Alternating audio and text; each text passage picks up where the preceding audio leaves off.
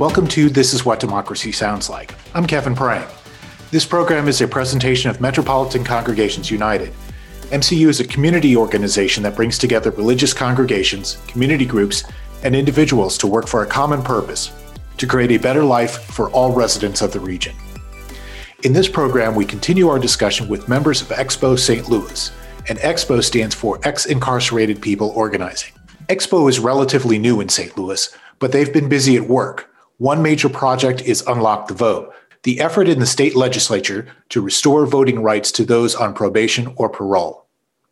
And also, on December 18th, Expo led a direct action at the Dismas House, a place of transitional housing for those leaving federal prison. They demanded accountability of the current management, improved living and safety conditions, and better supportive programming for the residents. And if those conditions are not met, Expo's demanding that the federal government not renew the contract with the current management. Today, we'll talk about why the work of Expo is so important, and specifically, why it is important to each of the organizers. One of the things we like to talk about at MCU and Expo is what is your personal motivation? But to start with, we'll once again have the guests introduce themselves, and Latrell, we'll start with you. How you doing, everybody? My name is Latrell. I am one of the organizers of Expo. I specialize in marketing and media services, and I'm just happy to be a part of the team. So, my name is Tracy Stanton. I am also an organizer with Expo, Ex-Incarcerated People Organizing. I am formerly incarcerated. I came home from prison in October 2017. Prior to coming to prison, I had no interest in anything political, anything policy, anything that had anything to do with this government or or the criminal quote unquote legal system. But after coming home from prison and realizing that, in order to make effective change, these are some of the changes that needed to be made, I decided to get to work. So that's me. My name is Ronnie Axel. I am an organizer with Expo. I am also a member of Missouri Cure. I had been incarcerated for approximately 25 years. I was recently released about 2 years ago.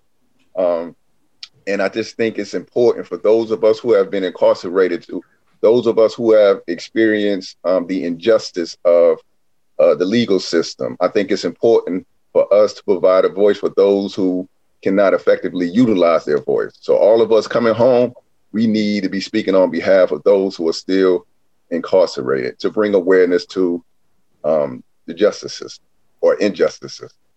Hi, I am Maria Miller. I am the founder of Our Lives Matter. I am a core leader with Expo and also a member of Missouri Cure. I advocate for human rights. I began advocating after losing my brother to the Missouri Department of Corrections in 2014. How did each of you come to this organization? Were you guys involved in something else and were part of the founding of it, or did you hear about it elsewhere and say, this is something I want to be a part of? And what does the organization mean to you? Like you spoke about, this Expo actually was originated in Wisconsin in 2014. And so they thought it would be a good idea because they have broke molds and really expanded there. So they thought it would be a good idea to start creating chapters all over so this can become a nationwide organization. So they reached out to MCU because MCU is part of a larger network, which is called Gamelia, and Gamelia has all these different MCUs around the country. And that is where the one in Wisconsin started as ROC, which is an affiliate of MCU or is an affiliate of Gamelia. So they came down here and they contacted someone, and the someone that they contacted reached out to me. Just like, any network, when you hear about people in the community that are doing things in the community, word of mouth gets around. So they said, I figured you might be a good candidate for this organization. And when I came to meet the people, Jerome and Aaron, that Jerome actually is the executive director. He actually founded Expo. When I met them and we started talking about the mission, I knew then that it was something that I wanted to be a part of. I knew that I had been doing this for a little bit, but not to the point where I was actually leading the organization with our voices, with the issues that we seen as pertinent issues, right? The other organizations that I'm affiliated with, they kind of have their own mission, which I value the mission. But this was like, I love starting things from the beginning, first of all. You know what I'm saying? So this was like newly formed, and we can mold it and structure it the way that we wanted to. And so that's how I came about Expo. That's how I came in contact with Expo. And that was in the end of 2019. And so what Expo means to me is it's an opportunity, not to use my voice so much, but to be a voice for the people that don't have a voice. You know what I mean? And then also because, I mean, let's be realistic. I wasn't always the best citizen in society, right? So I wasn't always, the most respected or the most reliable or respectable, productive member of society. So as a way for me to amend, you know what I'm saying, some of the harm that I cause society, is the reason why I advocate and the reason why I am involved in a various amount of organizations to help to restore. And then also because I'm the liaison between, the people that are still in society, maybe doing some of the things that I have done, and to who we are now. So I'm like, we are like the liaison, right? Like the connecting, like the middle part, the nexus between the problem and the solution. So it's like our role and responsibility. Like you can't, Kevin, probably go where we was to get the people and bring them here. You understand what I'm saying? So it takes like-minded people to reach like-minded people. So that's why I'm here. That's how I got here. Boom. I got here because of that lady that was just talking just now. Well, I was at an event for an organization, and it was like a community event, and there were a breakdown of different tables, and I went and sat at the civic engagement table, and we were talking about voting. So I had asked, well, what happens if you can't vote? And then Miss Tracy Stanton chimed in and said, well, if I might have some information for you. I may have something you may be interested in. And I am a member of a group called Expo, and we can exchange information. I can tell you a little bit about it. And since then, I'm here. I appreciated the fact that she hadn't extended the invitation. And prior to this, I was in another criminal justice reform organization. I am currently still am called Missouri Cure. And but I see a different function than Missouri Cure here at Expo.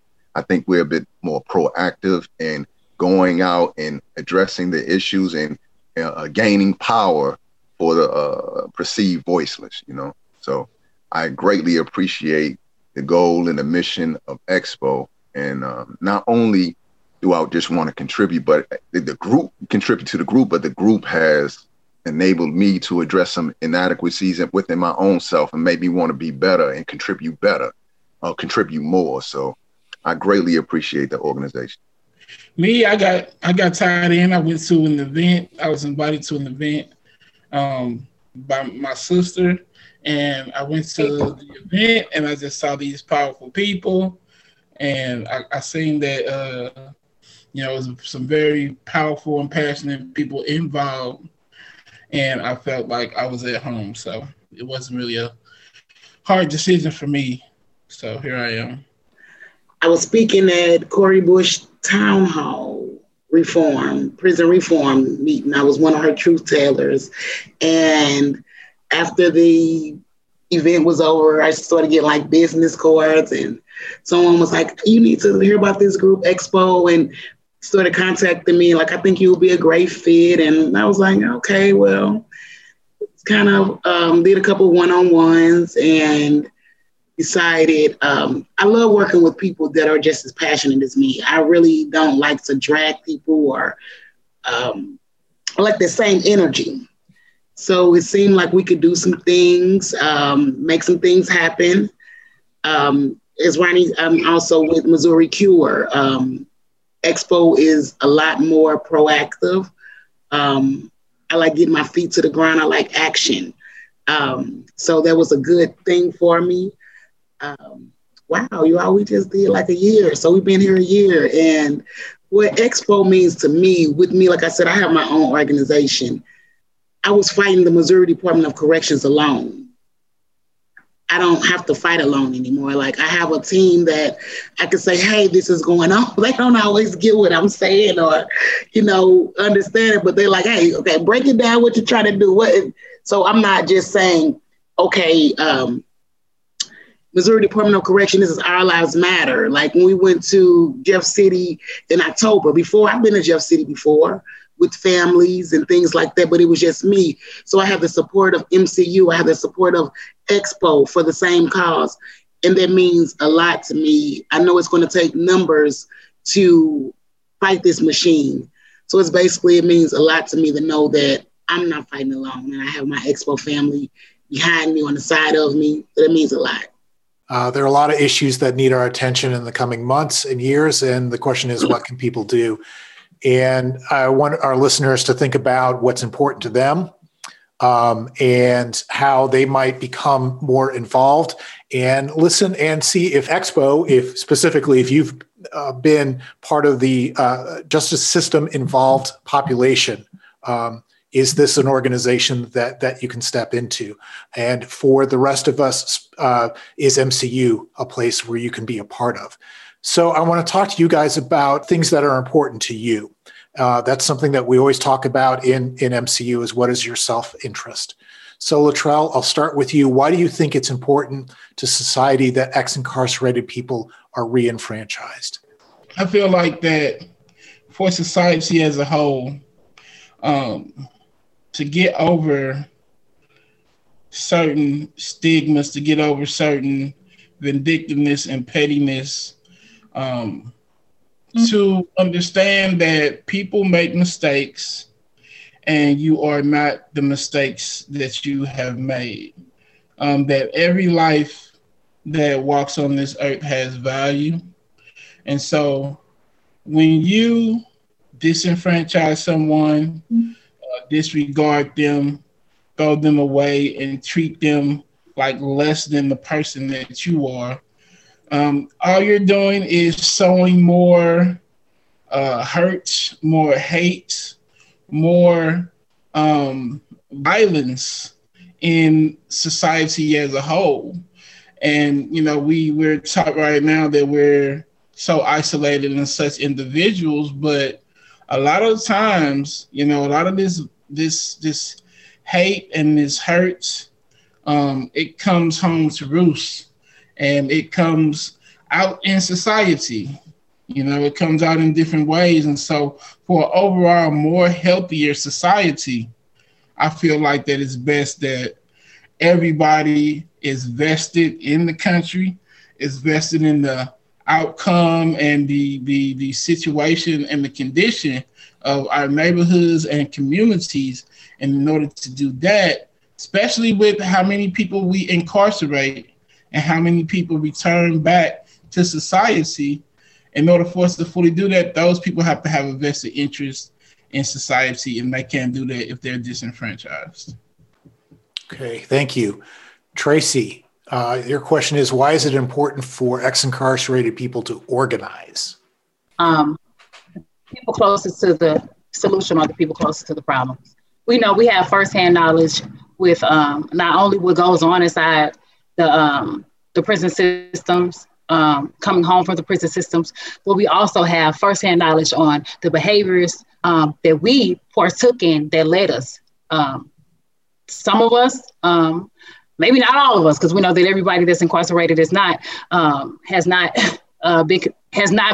did the actions, right, or that are not guilty. But we know, like for me personally, I have firsthand knowledge with what areas in my life I was lacking, or things in my life mentally, emotionally, spiritually, that was lacking in my life that led me to commit the crimes or things that led me to prison, right? And then we know the injustices that we have received while being in prison. We know the protocols that were not being adhered to. We know what we needed upon our release that some of us most likely didn't receive, especially if you did a long stint in prison. As far as prison's supposed to be a place for rehabilitation, but it's not. It's a place for punishment. It's a place for you to be ostracized from the community, for you to be put away, not really a place where holistic healing or trauma therapy or things like that, or being those things aren't being addressed, and then coming back into society, right?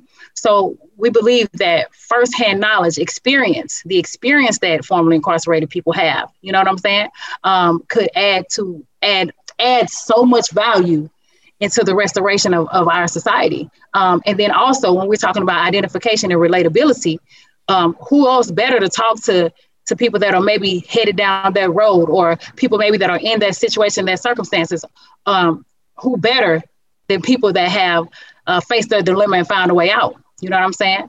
Who knows those same internal battles or internal struggles, or that can help lead them on the way. And then also with people that are so far from the problem, you're on the outside looking in, right? So you're giving solutions based off of a lot of clinical, findings, or a lot of quantitative data, but not a lot of qualitative data, right? So we have firsthand knowledge on what works for me, what worked for Ronnie when he came home, what worked for Latrell, what worked for Tracy. You understand what I'm saying? What did we not get in our lives that led us to make these crimes? What did we, while we were incarcerated, what took place there? How did they really add to our rehabilitation? You know what I'm saying? To our state of mind, you know what I mean? Coming home. So the people that are closest to the problem are the people closest to the solution. And sometimes, you can't tell me, if you haven't been in my shoes, a lot of times, how to rectify this situation. So we believe that it is imperative that people that have been involved in the criminal justice system, that are now even currently inside the criminal justice system, currently inside the dealing with the criminal justice system, their voice needs to be heard. Okay, thank you. And Ronnie, what is the importance of political awareness? We know that political awareness is a deliberate act of becoming informed or acquiring a knowledge base that would enable us to effectively utilize our voice to address the unfairnesses regarding policies that govern our lives. It places us in a position also to be proactive. It enabled us to be proactive in drafting, selecting, the implementation of policies that serve the best interests of the people. It affirms that we choose not to be passive or give in to apathy, that we want to be involved and demonstrate what it is to be a community. Political awareness is just to understand, it's also to understand the power webs and abilities to navigate them and therefore get things done. So we can't complain about a system. We can't complain about the issues that adversely affect our lives if we don't know about the system. We don't know about these things, or desire and ability to affect positive change. So political awareness enables us to just get in there and get things done. Okay, thank you. And Maria, why is a citizen's overview of MDOC needed? I'm going to personalize this a little bit because I have to. Yeah, I have done some probation time. I've never been in the Department of Corrections, but I lost someone I love dearly to the Department of Corrections. Why this is so important, and it's also what made me start advocating. My brother was brutally murdered 6 years ago, going on 7. The Department of Corrections and Crossroad Correctional Facility, they lied to my family. They gave us misleading information. They falsified documents, and they withheld information. I investigated this death myself, and I began to see all of this firsthand. I have like 10 clients now, and they're still coming, and I'm going to show you something. We did a story on James Stampley some months back when we started talking about COVID. James Stampley was supposed to come home last Friday on January the 8th. They told him 2 weeks before he was to come home, he cannot come home because he received a major violation. I'm not going to get into that major violation. So he told me what that was, and I'm like, wait a minute. So I started writing the complaints on it because I'm like, I just can't see this man doing anything wrong after he didn't caught COVID, had a broken jaw. I know people can do things. And one thing I ask anyone that I advocate for, first, you got to be honest with me. That shows me how I can fight, because I don't ever want to make a mockery out of my name and Our Lives Matter or anybody that I'm drawing in to help. I began to fight this, and I went exactly with what he said. The warden would not respond, so I know a higher up. I got this person involved, the warden responded. It's a certain way I learned how to fight and me advocating. However, long story short, that case got expunged, my first expungement, okay? It's not the victory yet because he's still sitting there. Now we're going to go back to it. So after I did that, the same correctional officer wrote this man up saying he didn't shut the Sally Port door. So they took away his phone calls, restricted his phone calls. So they were already tampering with the mail. They took away his phone calls. Now, there's no way a warden is going to expunge a violation unless I prove misconduct, okay? So they expunged it, but he's still sitting there. So I've been battling with the Missouri Parole Board all week. If this violation was expunged, why is he still sitting there? So they came around with all this shuckling and jiving. And I'm like, no, I'm not accepting. They said it's not up for appeal. I'm not asking you for appeal. This major violation has been expunged. Why do we have to sit there for 90 days? So now what they tell me is we're going to review this.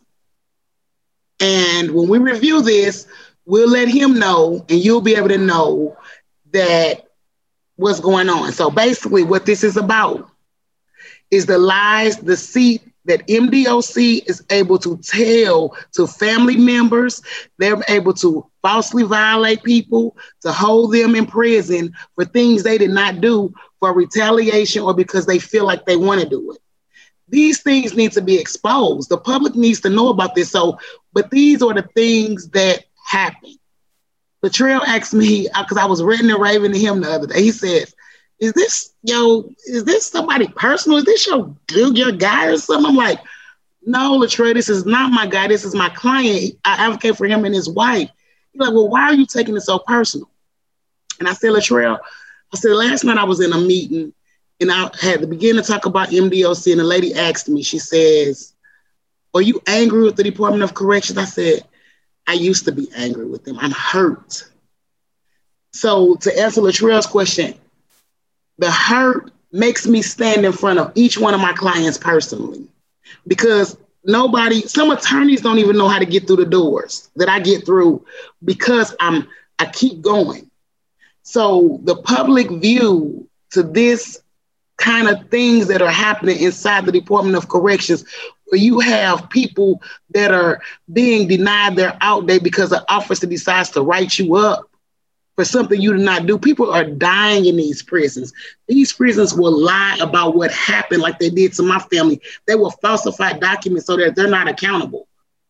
And then when you hold them accountable, they will run and hide behind those desks and not answer phones, not answer letters. This is a big issue that did not start in 2014 when Larry lost his life. It didn't start there, and it's still 6 years later, it's going on. I'm advocating right now. I say, come on, Expo, let's try to do a call to action. They might give me all kind of questions, but eventually they'll do it with me. But that's just 5 of us. Kevin, you could do a story on it. We can get it out, but that's just a little handful of us. When these people know what for real is going on in these prisons and they think that it's okay, then they're part of the problem. But for the people that don't know what's going on in there and they see these things are being exposed and they're like, what can we do? Like you asked before, what can people like me do? We expose these situations and we don't let up. This is a big problem. And I take these things to the heart because I lost in there. I don't want to see another person behind those walls and not make it home to their family. I don't want to see a person in there being punished where no one's fighting for them. So that's why I stand in front of each one of my people so that they don't have to be hurt because I'm already hurt. I heard this, anger turns into pain. I'm past the angry point. I'm past the painful point. It's hurt, and I'm turning my anger into a fight, and I'm willing to fight it tooth and nail all the way. And we love you for it, Maria. What's up? Yes, thank you very much. I think we're going to wrap us up with just a final, if somebody wants to find out more about Expo, if there's someone who's been through the criminal justice system and is looking to connect, what's the best way to do that? You can contact us on Facebook at Expo STL. You can also email us at mcu-expo@mcustl.com. And you can also text Expo EXPOSTL to 31996 if you want to get involved, and you'll receive a call back. So I want to thank our guests today, Latrell Stanton, Tracy Stanton, Ronnie Amin, and Maria Miller, all organizers with Expo St. Louis, ex-incarcerated people organizing. To learn more about MCU, go to Metropolitan Congregation United's website at mcustlouis.org. Also be sure to follow us on Facebook, Twitter, and Instagram for news and events and how you can become involved. I'm Kevin Prang, and you've been listening to This Is What Democracy Sounds Like. Tune in again next time, and thank you for listening.